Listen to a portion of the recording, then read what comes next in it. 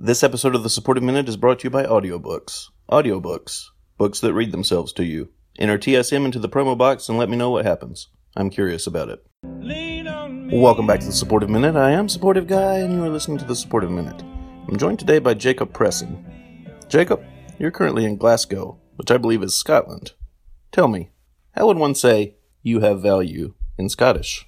So, one of the things that I've learned while I'm here in Scotland is that they speak English. And so, as a result, I believe that they would say you have value.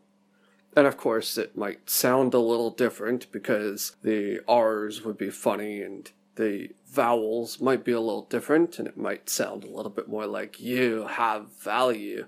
But at the end of the day, they would probably say you have value. And the Scots are wonderful, friendly people.